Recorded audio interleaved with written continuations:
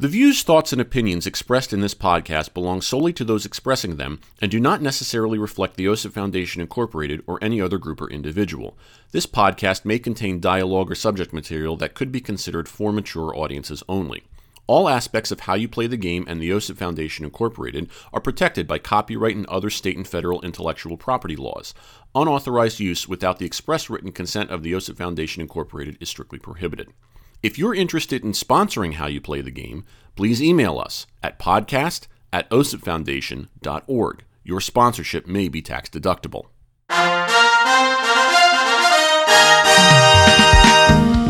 Okay, in the name of good sportsmanship, let's start this episode by listing all the types of people that we hate. Oh, no. What, too soon?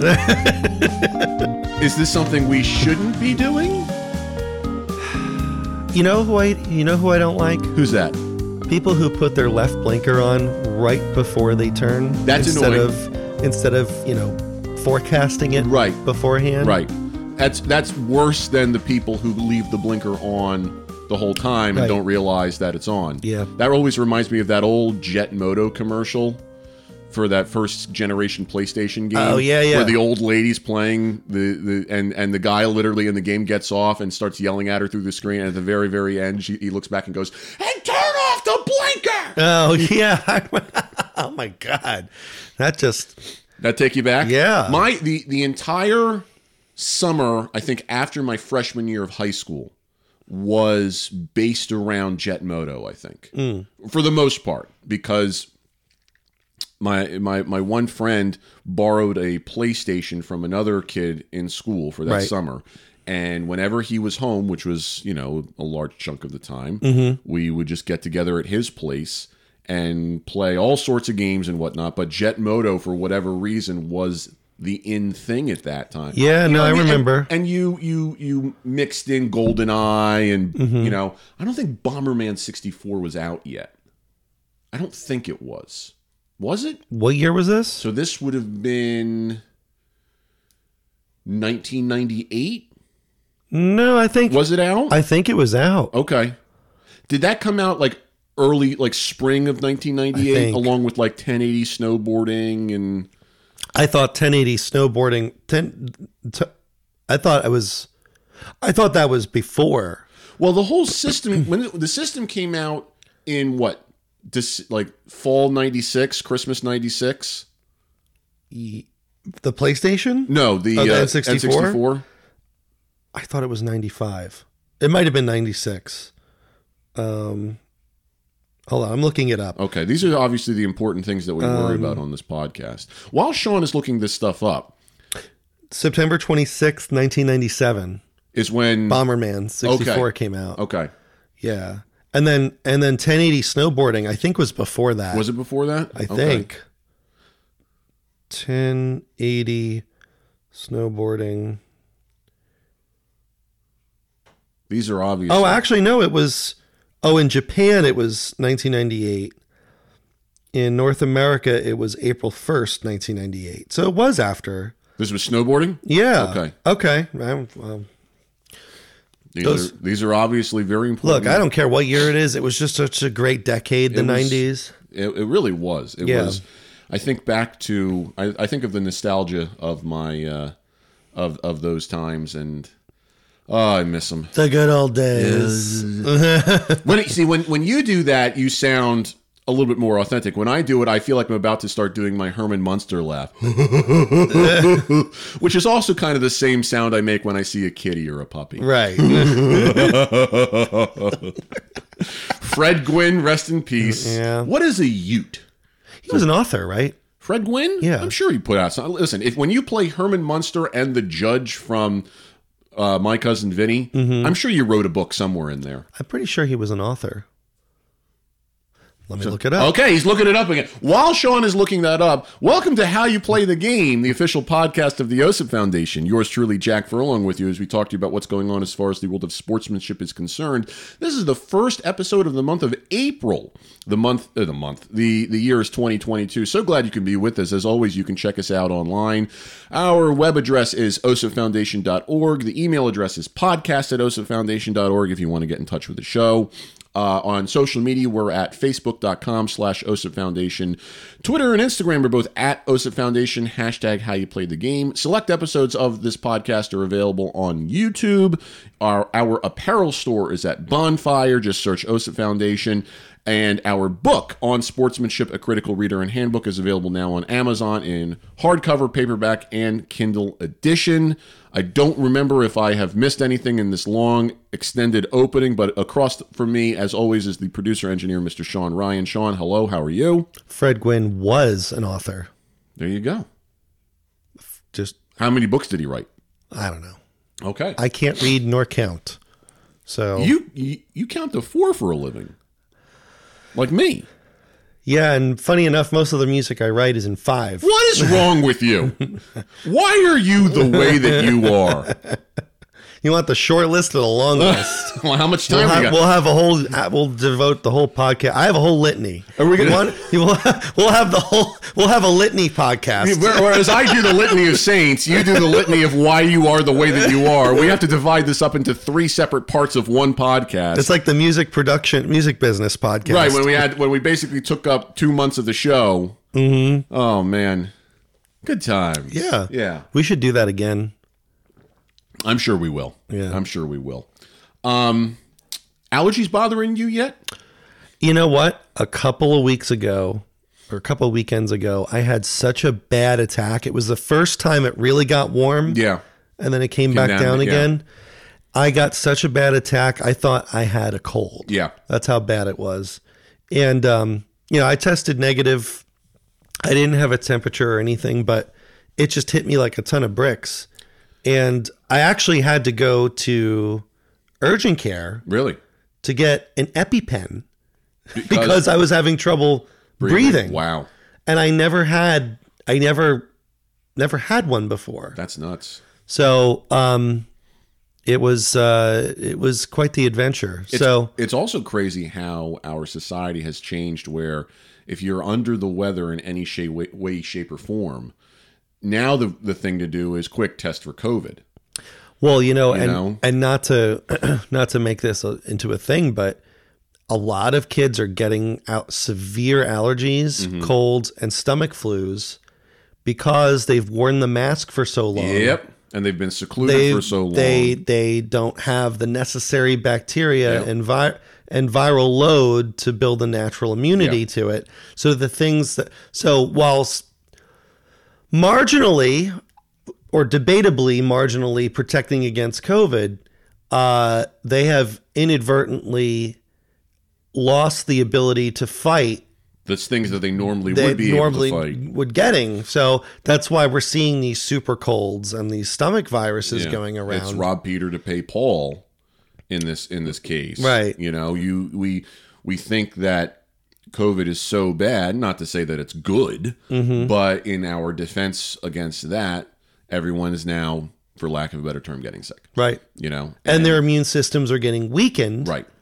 Which, in fact, then becomes more likely to be infected with COVID. See, and this is why I have, I don't mean to toot my own horn, but as a germaphobe myself, why even I have been saying from the start of this whole thing, like, that's not how this works. Yeah. That's not how any of this works. Right. Masks are not a long-term solution. No. They're, vaccines and boosters and herd immunity is.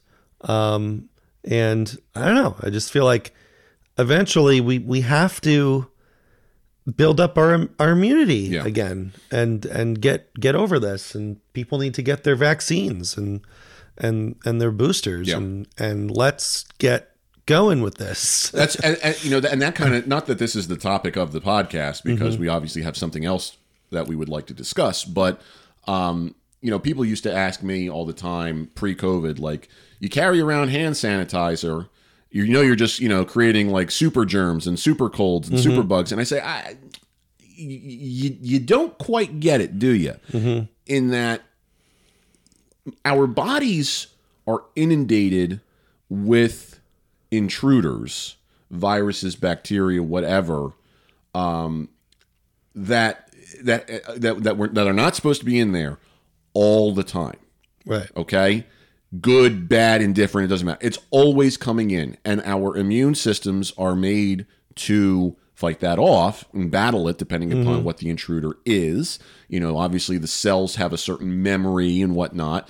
So T cells. right. The hand sanitizer and the washing of hands and all the good hygiene practices are more about fighting off things that shouldn't be in there in the first place, not fighting off the good stuff that's going to naturally come in anyway. Your respiratory system is going to, breathe in things all the time. Right. Okay. This is more about the stuff on your hands that you can control and what, and so there's a reason, Right. that this is the way that this is. I just noticed something completely random. Is that Goldfinger 64 in your N64? Yes, the one it that is. you worked on? I didn't realize that they had a physical game for it. Yes. Okay.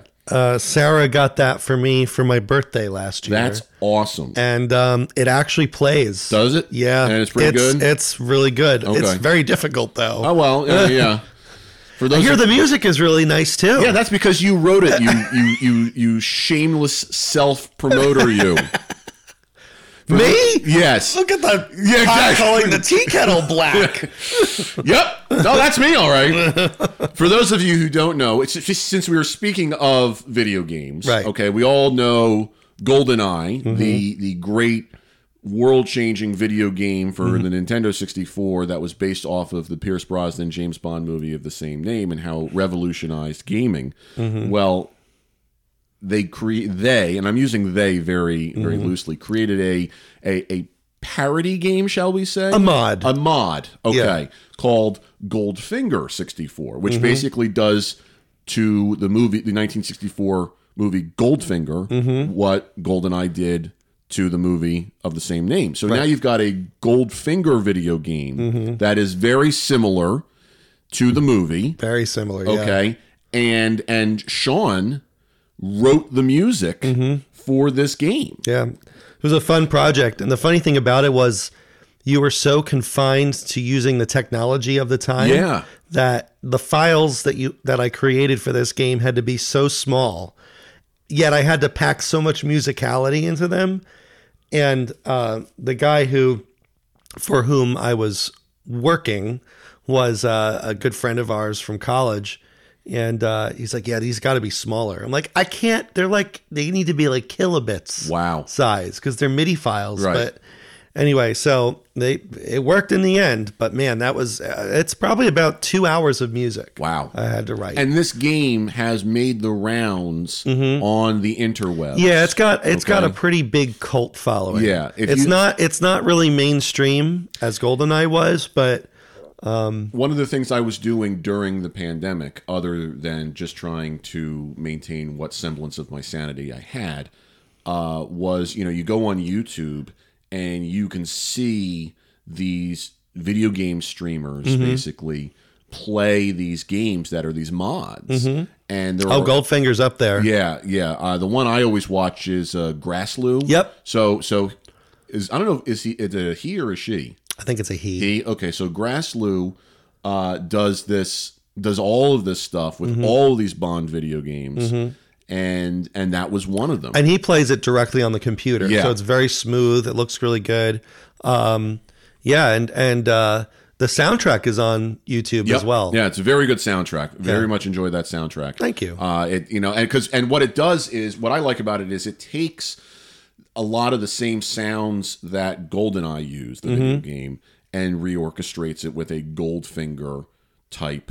Like a style. Exactly. Yeah, it's not as it's not as synthesized as GoldenEye. It's more orchestral. Right. You drew from that movie's soundtrack in the same way that they drew from the GoldenEye soundtrack. Because Eric Serra's score for GoldenEye was very synthesized. Yep. You know, and so when they were writing the music for the original GoldenEye video game, obviously it came out, you know, from John Barry's style. Yeah. So it was very very well done. And some of those other mods, I think they have a Tomorrow Never Dies mod. Oh, I didn't see that. Yeah, it didn't get the same play. Okay. But you know, I didn't realize there was such an industry, and by industry, it's a cult thing. There's not actual money transferred here, but people make these custom GoldenEye levels with their own stories. And GoldenEye Vault is a website where, so my friend Mitch Kleiman, who did all of these, he did a majority of the Goldfinger game. I mean, he had about 8 or 9 other people helping him on it, myself included, but I mean, brilliant, like what he was able to do with everything. And he created the whole engine and just went off of it, and has done so much. But yeah, it was awesome working with him, even though he was very particular about certain things. For one funny story, and I mean, it's out now, so we can talk about it. The in Goldfinger 64, the ranch scene. I was like, I want to make it like ragtimey with banjo, because that was what it was like in the movie. Yeah. And he's like, no, I don't want any ragtime in it. And I'm like, well, I'm going to do it anyway.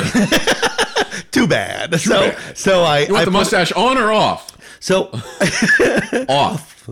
Too bad. So what I did was I still had the banjo riff, but no like rhythm in the background. It was like no like steady rhythm. So it was partially there, and he never caught on until it was too late. And then something else that I don't know why he didn't do this, but in the Fort Knox scene, you know how you can drive a tank in the streets of Goldfinger, GoldenEye? Well, my buddy Kyle and I came up, who also worked on like some level design for the game, came up with the idea to make the truck with the laser on top drivable. Okay. And that would have been amazing. Yeah. And Mitch was like, no one's going to like that. I'm like, are you kidding me? Do you know how many tank levels there are in the original GoldenEye that people enjoyed? The streets, the runway. I mean, yeah, and I was like, that would be so cool if you could you could drive the truck with the laser on it. Yeah. Like that would be amazing. People. I mean, because remember, you take liberties in these games, you know, sometimes. So that would have been so. And there were fun. some comments in the YouTube, like some comments in the YouTube. I think the Grassloo playthrough where there were some people were like, "Where's the?" It would be so cool if we could drive the truck with the laser on. And you're all looking at him and I'm like, you see, interesting. Yeah, but you know what?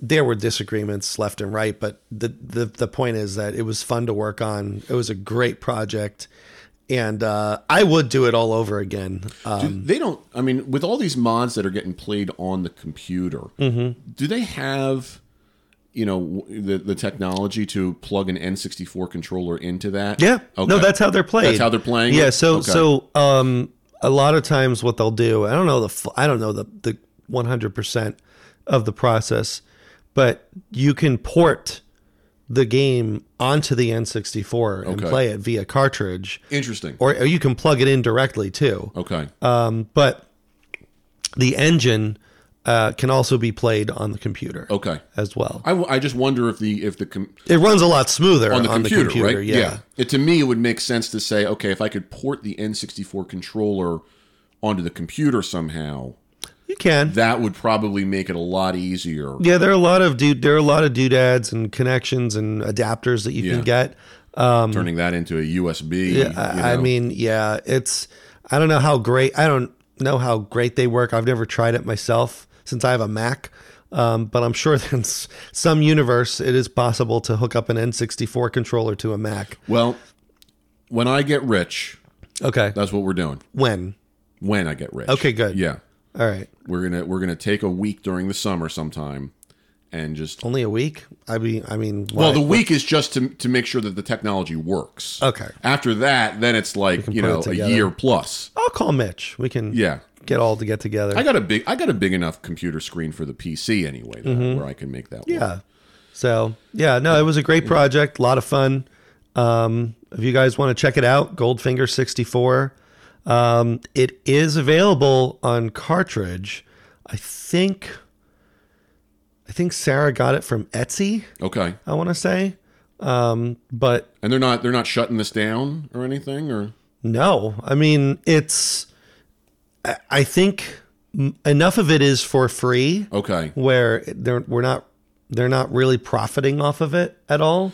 I mean, it's just exposure, really. Right. Well, I think of like the they were remaking GoldenEye, forgetting which engine.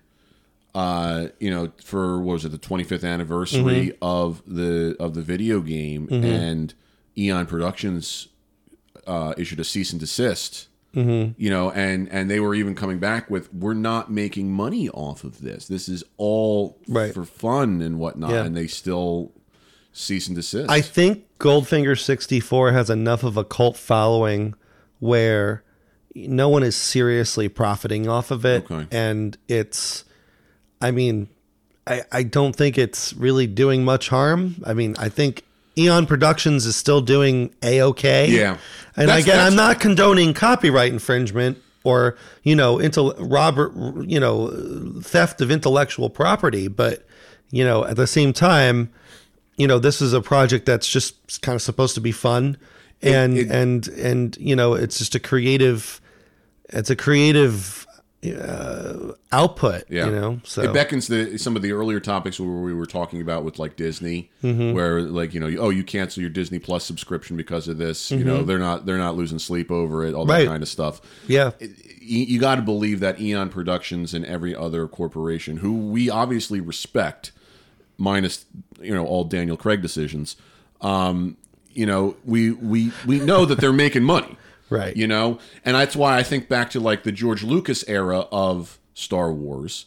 Anytime someone wanted to do something Star Wars related, and their legal department went to George Lucas, 9 times out of 10, George Lucas was just like, yeah, fine, I don't care.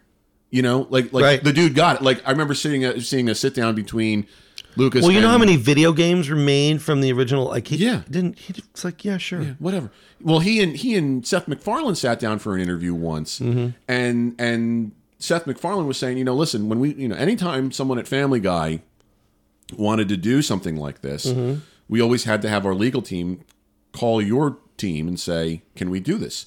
And you came back every time and said, yeah, it's fine.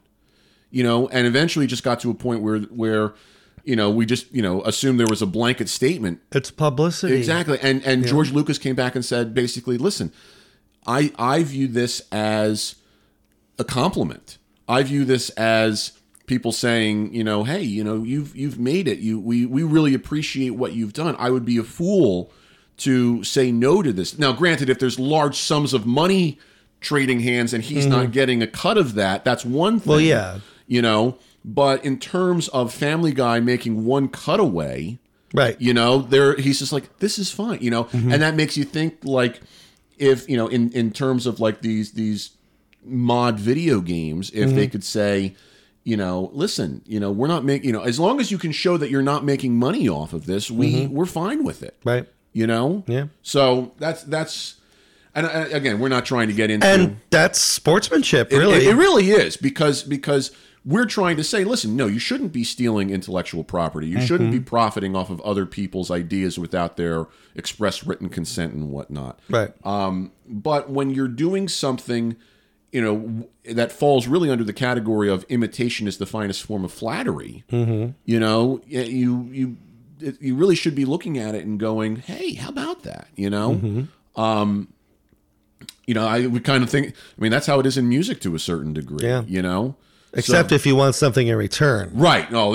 Which leads us into our major topic of today, which is transactional sportsmanship. Why don't you explain what that is? Yeah, sure. Well, let me give a little context first. Back when I was in seminary, Okay. One of the topics that would be discussed from time to time was the idea that God's love is not transactional. You know, we seem to have this idea in our society, whether it's religious or on the skirts outside of those who, you know, are people of faith, it doesn't really matter, where it's, hey, God, if you do this for me, I'll do this for you. And then when it doesn't happen, they get upset and they say, well, then there is no God. You know, stuff like that. I'm obviously making it very simple, but we seem to have this idea that, you know, it begs the question of, if we pray hard enough, will a miracle occur? And, you know, we tried to really diffuse that argument by saying that's not really how this works. You know, that to pray and ask for something, yeah, okay, we do believe in the power of prayer, and we do believe in the power of asking for healing and whatnot, but it's more about our own comfort and our own being at peace with whatever happens, and knowing that God is in control. That does, you know, I think we would rather sit in a state of unknowing how miracles occur than to think that the love of God and the intervention of God is transactional. You know, it's not like a bank where if I put money in the bank, I can then withdraw that money when I need it.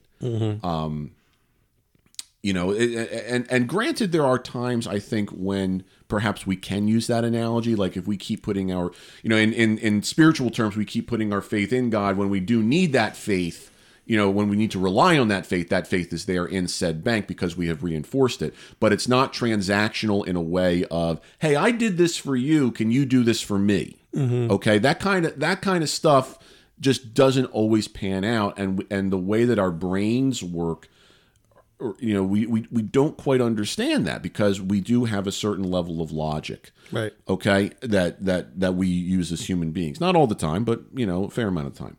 So it's like that. It's like we keep mentioning Seinfeld, but like the Human Fund episode where George is like, I bet I can be a philanthropist. I bet I can be a kick-ass philanthropist. Exactly.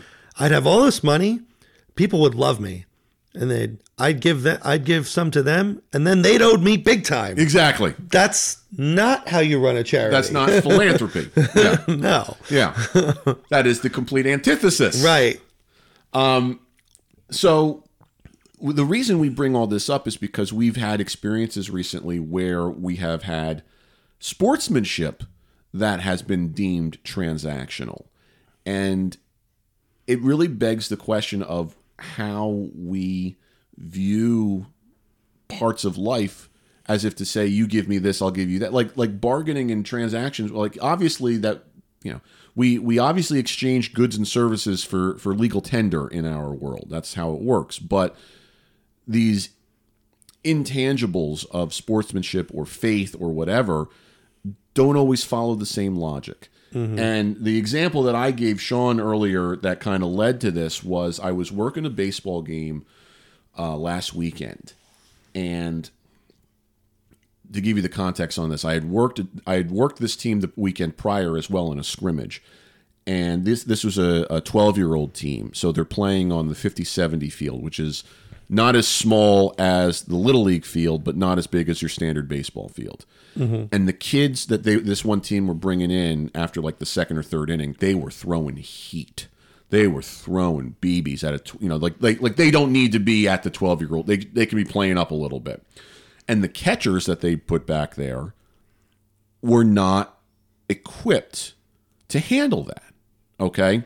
The best way I can describe it is when the pitch would come in and the catcher's mitt would receive the pitch, the catcher's mitt would not always stop the trajectory of the ball. The ball would actually take the catcher's mitt backwards in the breaking process. And the mitt would move so much that you think, is the mitt going to fall off this kid's hand? Right. Okay?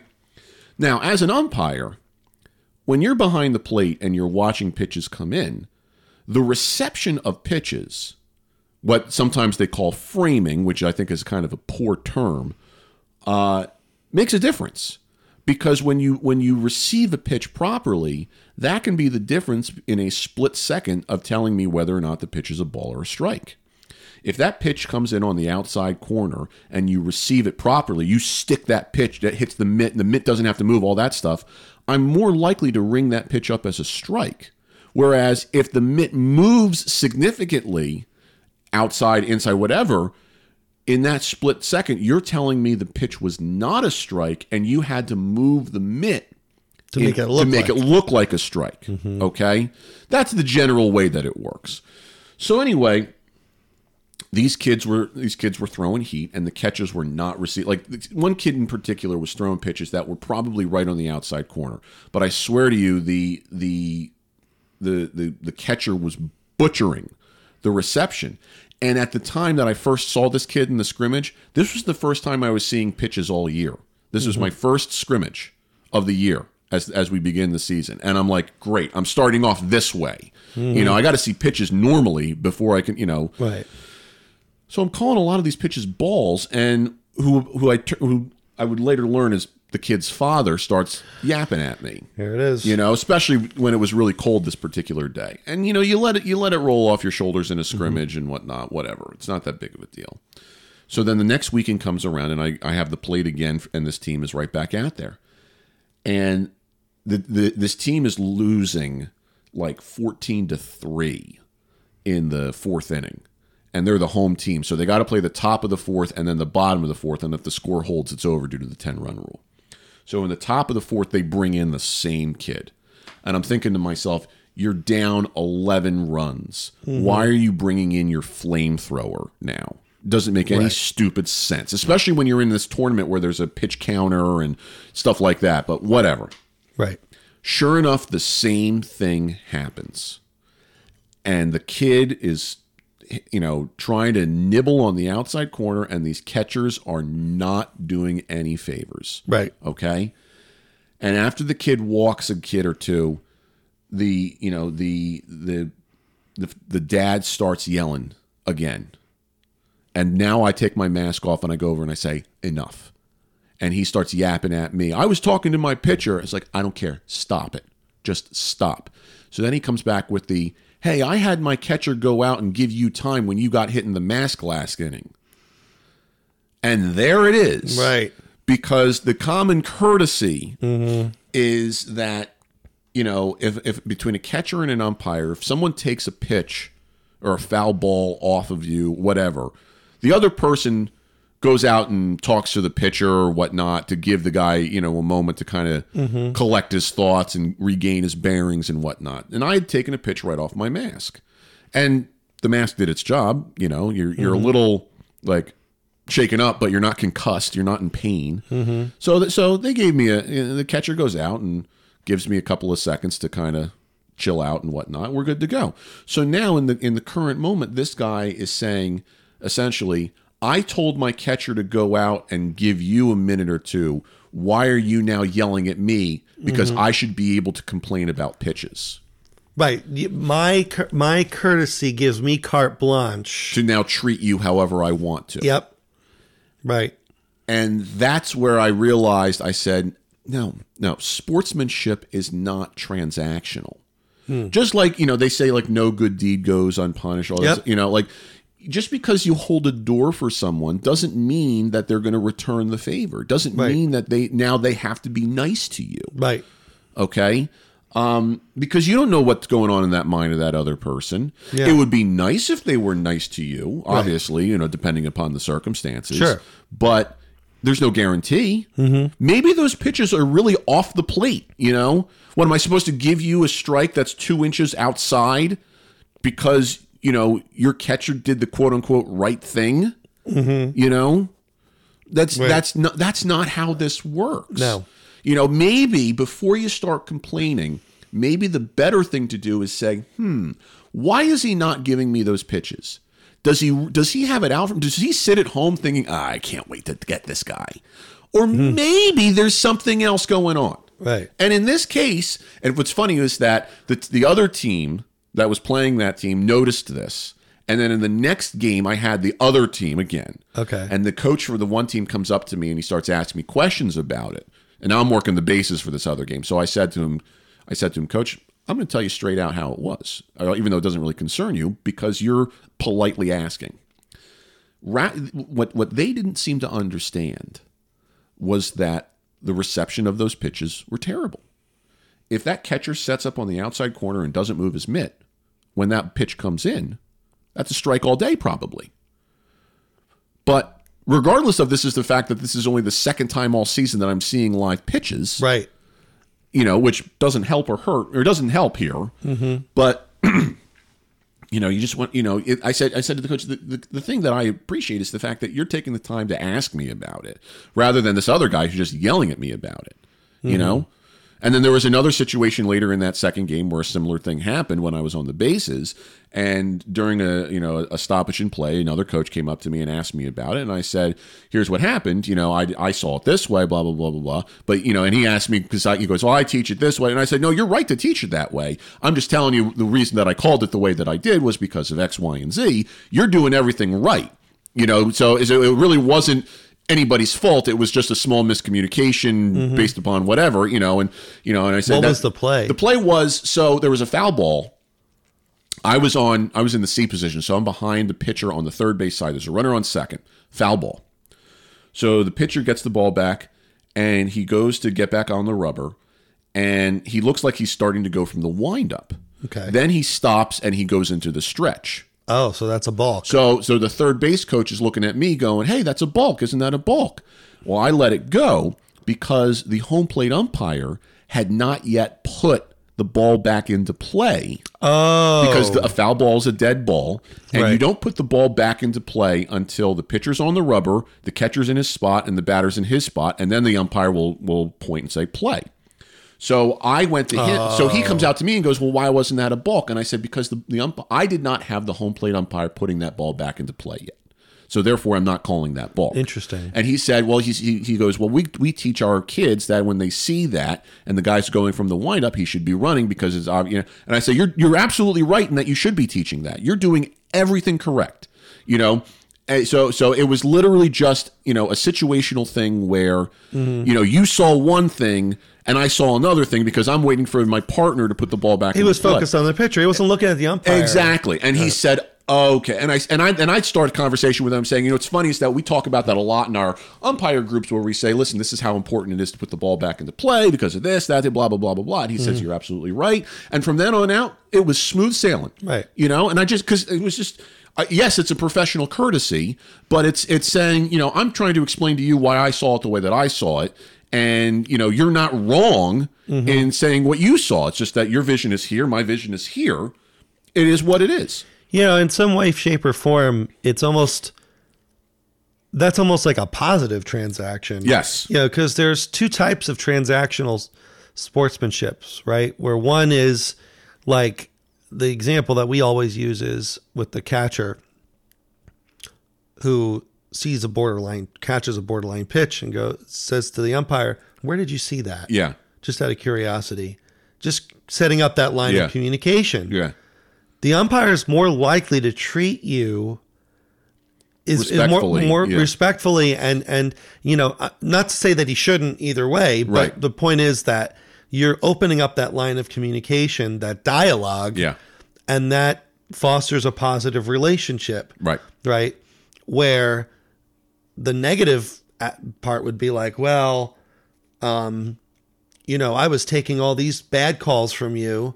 And we did you a favor by not hassling you. Yeah. Why can't you give us this one? Right. Because now they're expecting something almost tangible. Right. In return, an action in return. Whereas the first example is just a positive feeling between the two parties. And when a catcher says that to me, like if a catcher does that and turns to me and goes, "Do you have that outside?" And I said, "I had that out." More often than not, especially if it's like a varsity game, what I might say back to him? Did you have that as right on the corner? And he goes, I thought it might be on the corner. Then I'll turn back to him and I'll say, okay, I'll take a better look at that next time. And then there it is. And then And now, you're more likely to give it to him. now all of a sudden he's saying, I thought it had the corner, but it's your call that matters. And if you're going to tell me you'll take a better look at it, now if I see that pitch again, I'm thinking, okay, that's probably a strike. Maybe I missed it. Yep. It's the dialogue that occurs in that way is, you catch more flies with honey than vinegar. Right. It's that simple. Yeah. It is really that simple. Because now if I got a coach yelling at me from the dugout about a pitch, It's almost as if you announce it, like Right. you should be doing this for me. That's the point where it becomes bad. Right. Like it's almost like the spontaneity and the anonymity of it, where you stay quiet and just do the right thing. right. Is much better, obviously. Well, they say that in baseball all the time, where as long as you're not showing an umpire up, you can have the conversation. Like the common example always is when a batter doesn't like the call on a strike, and then he takes the end of his bat and he draws a line in the other batter's box and says that's where that pitch was. What you're doing is physically showing up the umpire. That's an automatic ejection. Right. There's no ifs, ands, or buts about it. Right. Now, if a batter doesn't like the call and then he turns around to the umpire and he says, I don't know, I kind of thought that was outside, or where'd you have that? I had it outside, like I'm more likely to say like, it was right on the corner, man. It's a pretty darn good pitch, and then he might say, okay, rather than do this testosterone driven, right. Macho man thing. I have to have the final word, that's what causes these conflicts. Right. If we stop with this transactional stuff like that and learn to communicate better, you eliminate so many problems. Right. It's really not rocket science. No. Yeah, it's like it's like when you donate to a charity and you get your write-off. Yeah. They just write it off. They just write it off. You don't even know what a write-off is. Do you? No. Well, they do. And they're the ones who writing it off. Yeah. But like, my point is that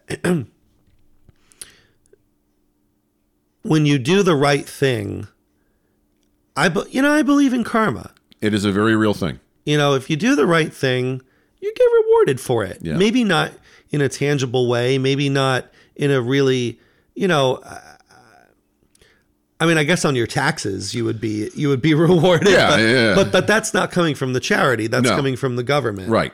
So, it's incentivizing people to give, which is almost, I don't know how I feel about that, because in a way that's like, why do we have to incentivize people to give? Well, you know why? I understand what you're saying. People should be doing that already. That comes down to capitalism. And we have determined that it's this is the best system for us. And sure enough, it works. It's kind of the whole thing of, well, it's better to let a guilty man go free than put an innocent man in prison. There's just certain things where. I always use, and this is my feeling. This is only in my opinion. This does not reflect Sean. This does not reflect OSIP or anybody. Okay? If you listen to our disclaimer. Right, exactly. Like, I always feel that healthcare cannot be universal because of how we are a capitalist society. And it would be great if we could find a way to make universal healthcare work. But because we live in a capitalist society where the almighty dollar and said transactions means something, it's very difficult to have a foot in both pools.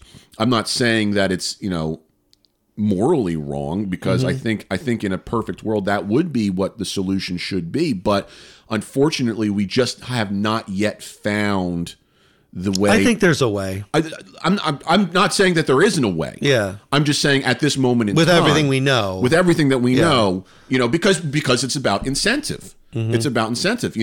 Doctors in a universal system don't have necessarily the same incentive to perform the services needed to get the paychecks that they need right now. And again, I'm not going to get into this because that gets into conversations about insurance and then that's they need to have their 3 times a week golf outings. Obviously, let's go. yeah. I mean, that's what we have. What is this, amateur night? Let's get in the game here. Yeah, municipal courses. Yeah.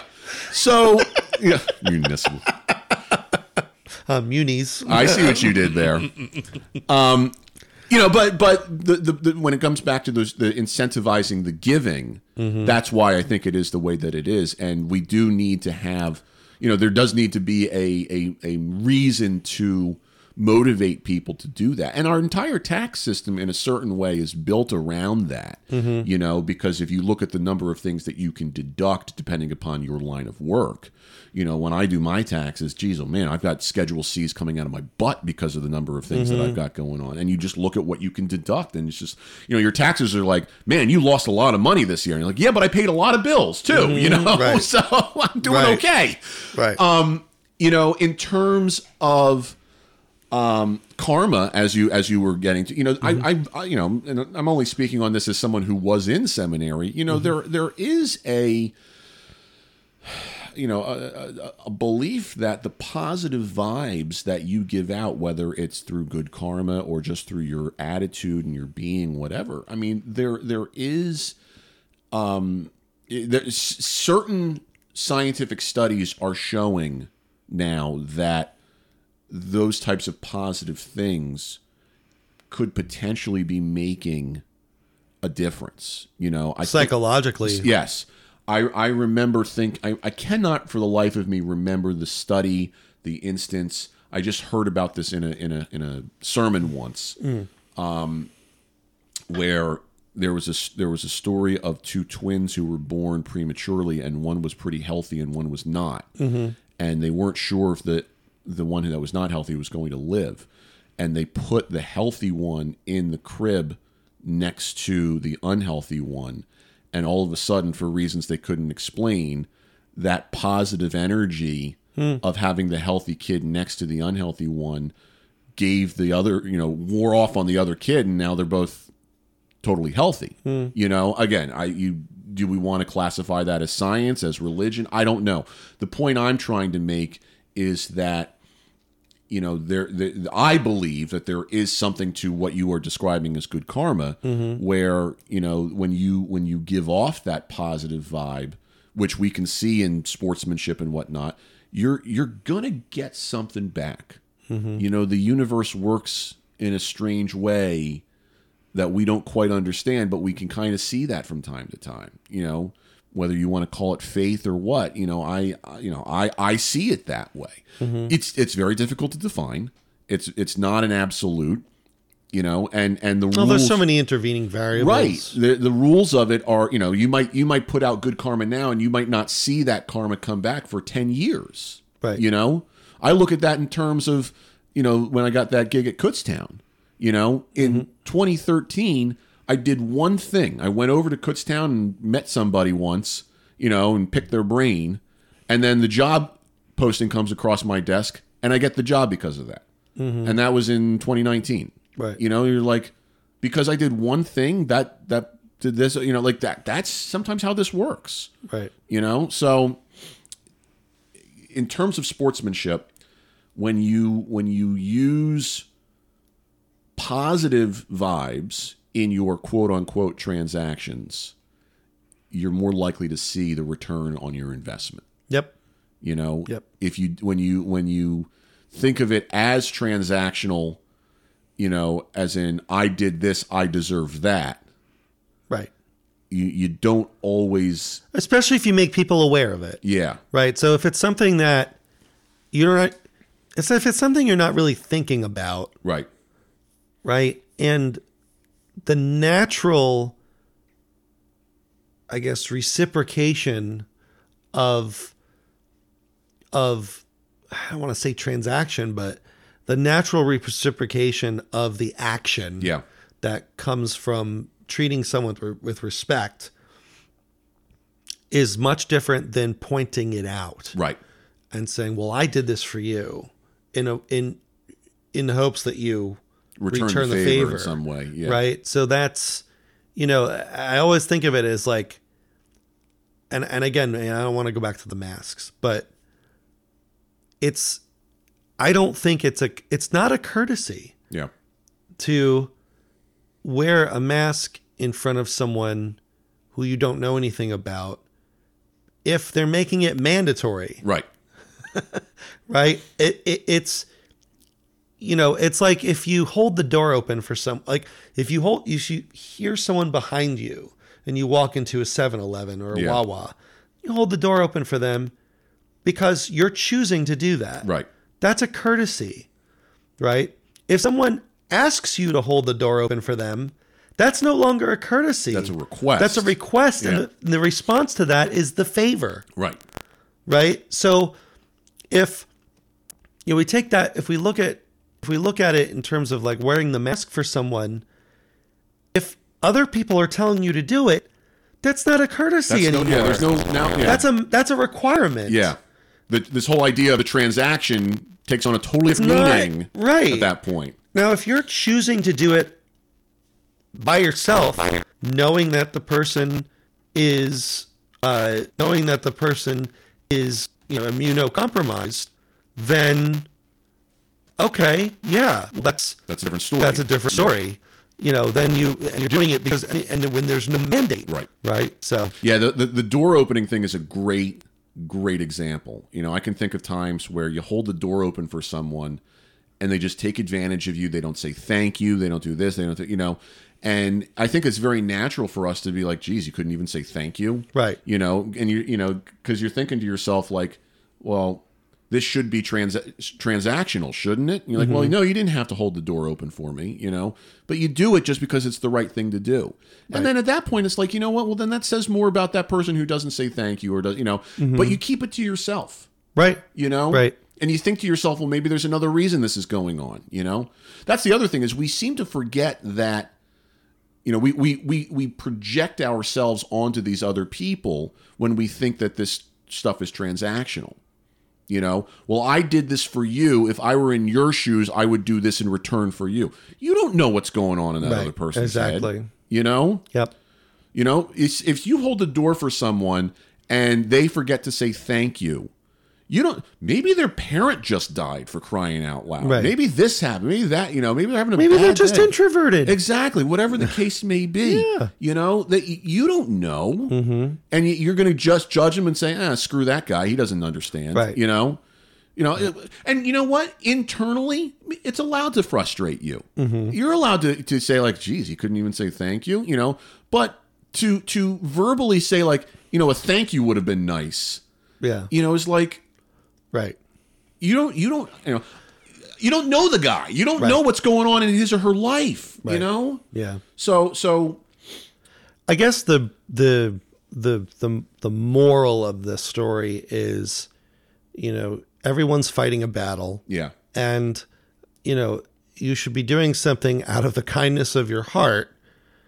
Or even, by me saying you should do something, that's almost like I'm forcing you to do it. Yeah. You use your best judgment to make an informed decision about making the right call. But don't, live your life in a way where you're doing it to not think so much about it, just doing it as it's a natural niceness. Thing. Because I'll tell you this too, I think that the overwhelming majority of human beings have that ingrained in them, and I say that because, you sit down with somebody and whatnot and, they might talk smack about X, Y, and Z, and then you put them in the situation and they just can't do it, So I think that most people are ingrained to do that naturally, and that's a good thing. But some people aren't, right, for whatever reason. Yeah, and it's a very, very gray subject. I think the most that we can say is that, circumstantially speaking, don't be an asshole. That's probably very true. That's probably the best way to say it. I couldn't have said it better. Don't be that guy. Okay. Right, yeah. Don't do it. Right.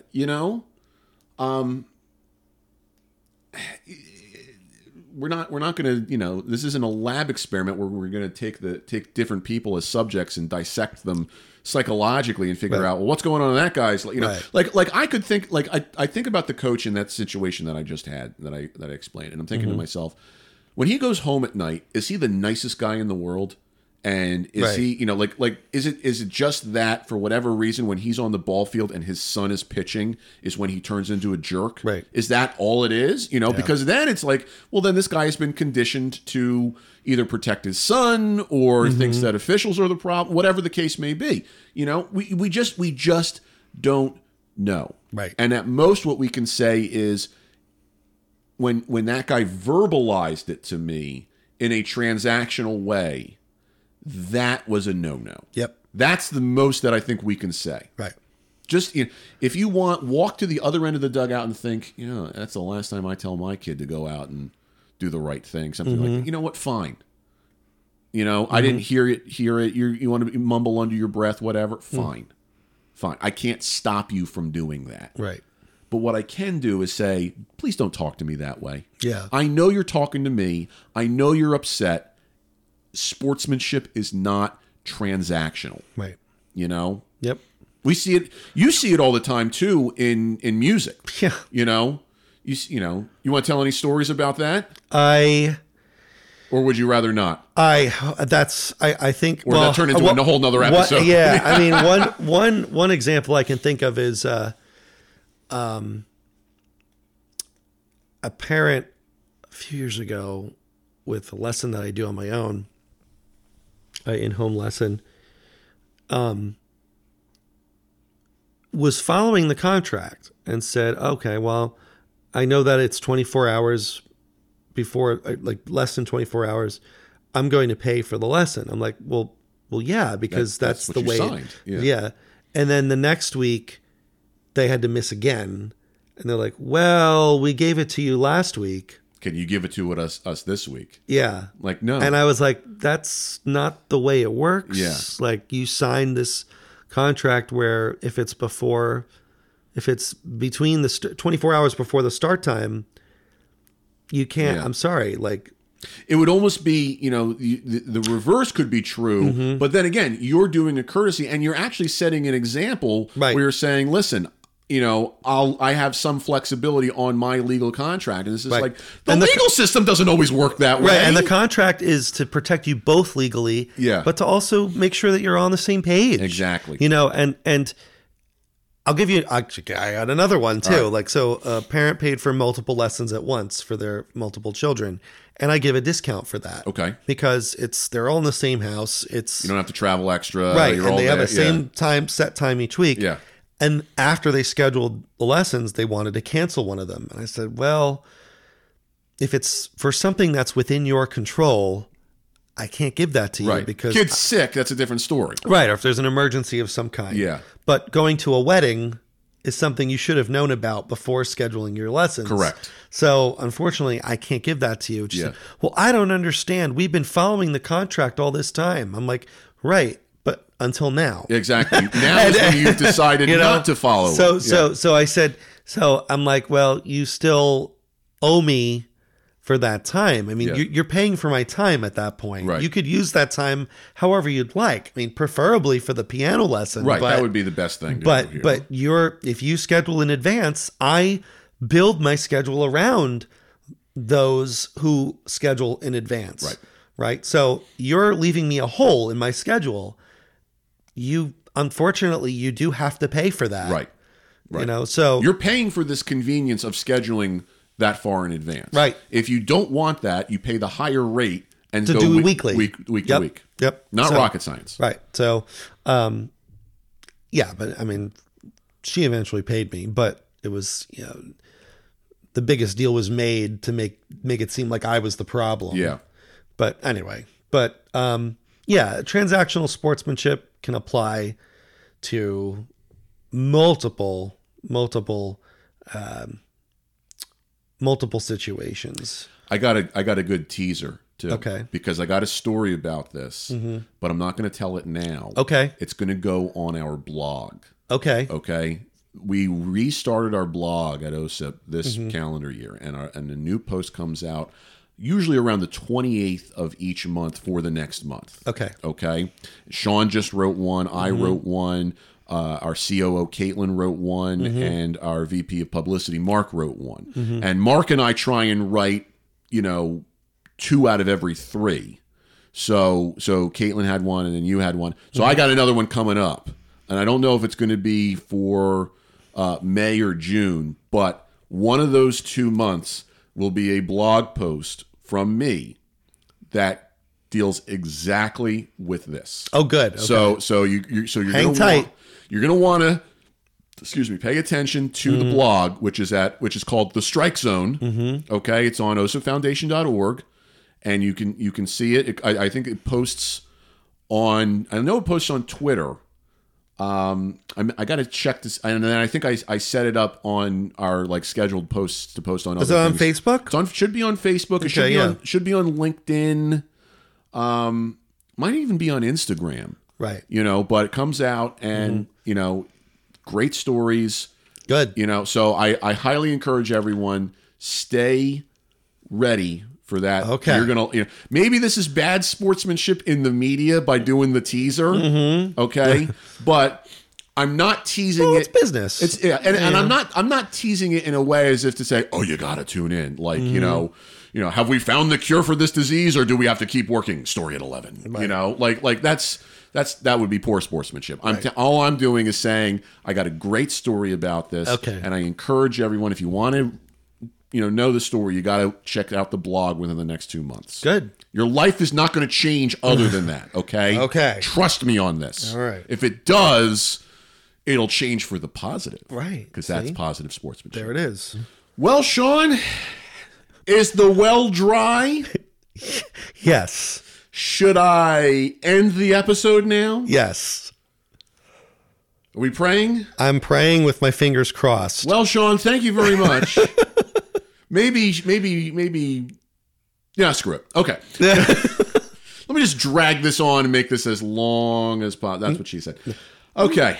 osipfoundation.org. Yes. Podcast at osipfoundation.org if you want to get in touch with the show. Yep. Facebook.com/osipfoundation. Yep. Twitter and Instagram at osipfoundation, #how you play the game. Yes. Select episodes on YouTube. Awesome. Bonfire has our apparel store, which you can also get through our website. Great. Book is available on Amazon, on Sportsmanship, a critical reader and handbook in hardcover, paperback, and Kindle. This is a long ending. Go ahead. That's what she said. We'll talk to everybody in a couple of weeks. Okay. Until then, Yes. watch out for allergies Okay. and treat each other with respect. How You Play the Game is a production of the OSIP Foundation, Incorporated. The producer-engineer of this episode is Sean Ryan. Music by Soundspring Studio. The executive producer of How You Play the Game is Jack Furlong. For more information, visit osipfoundation.org.